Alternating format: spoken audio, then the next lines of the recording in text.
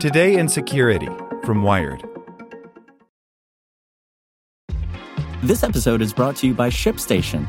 You know, some things take a lot of work, like sending little robots to far-off distant planets. And just as that's challenging, so too is running a successful e-commerce business, especially when there's so much to do. So I want to introduce you all to ShipStation.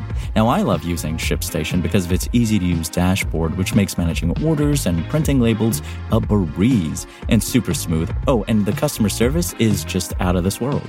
It's exactly what you need to help grow your business. Sign up for your free 60-day trial at shipstation.com/technews. That's shipstation.com/technews. Want to learn how you can make smarter decisions with your money? Well, I've got the podcast for you. I'm Sean Piles, and I host NerdWallet's Smart Money Podcast. Our show features our team of nerds, personal finance experts in credit cards, banking, investing, and more. And they'll help you make the most of your money while cutting through the clutter and misinformation in today's world of personal finance. You'll get clarity on strategies to help you build your wealth, invest wisely, shop for financial products, and plan for major life events. Listen to NerdWallet's Smart Money Podcast wherever you get your podcasts. Today in Security from Wired. A patient dies after a ransomware attack hits a hospital. The outage resulted in a significant delay in treatment. German authorities are investigating the perpetrators on suspicion of negligent manslaughter. By Dan Gooden for Ars Technica. A woman seeking emergency treatment for a life-threatening condition died after a ransomware attack crippled a nearby hospital in Dusseldorf, Germany, and forced her to obtain services from a more distant facility, it was widely reported on Thursday.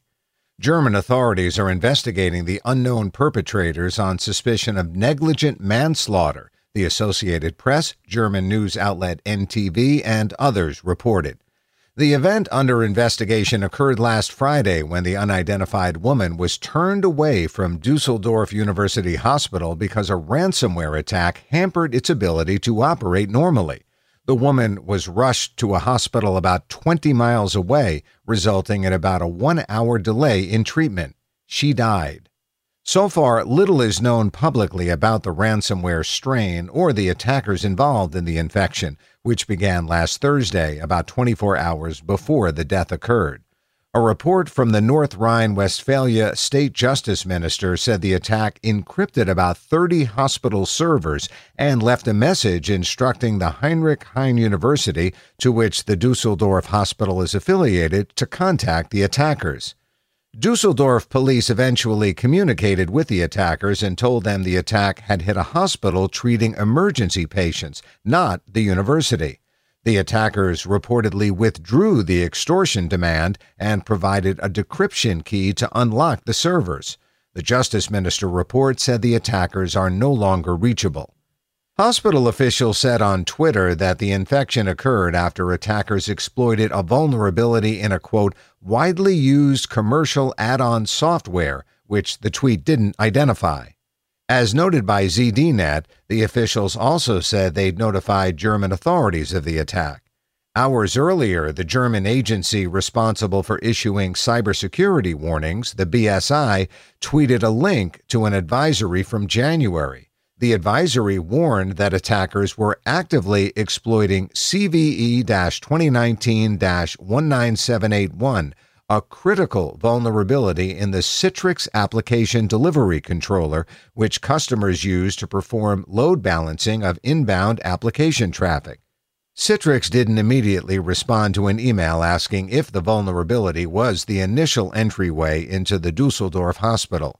CVE 2019-19781 was in the news on Wednesday when federal prosecutors said it was one of several vulnerabilities allegedly used by hackers backed by the Chinese government to breach game and software makers.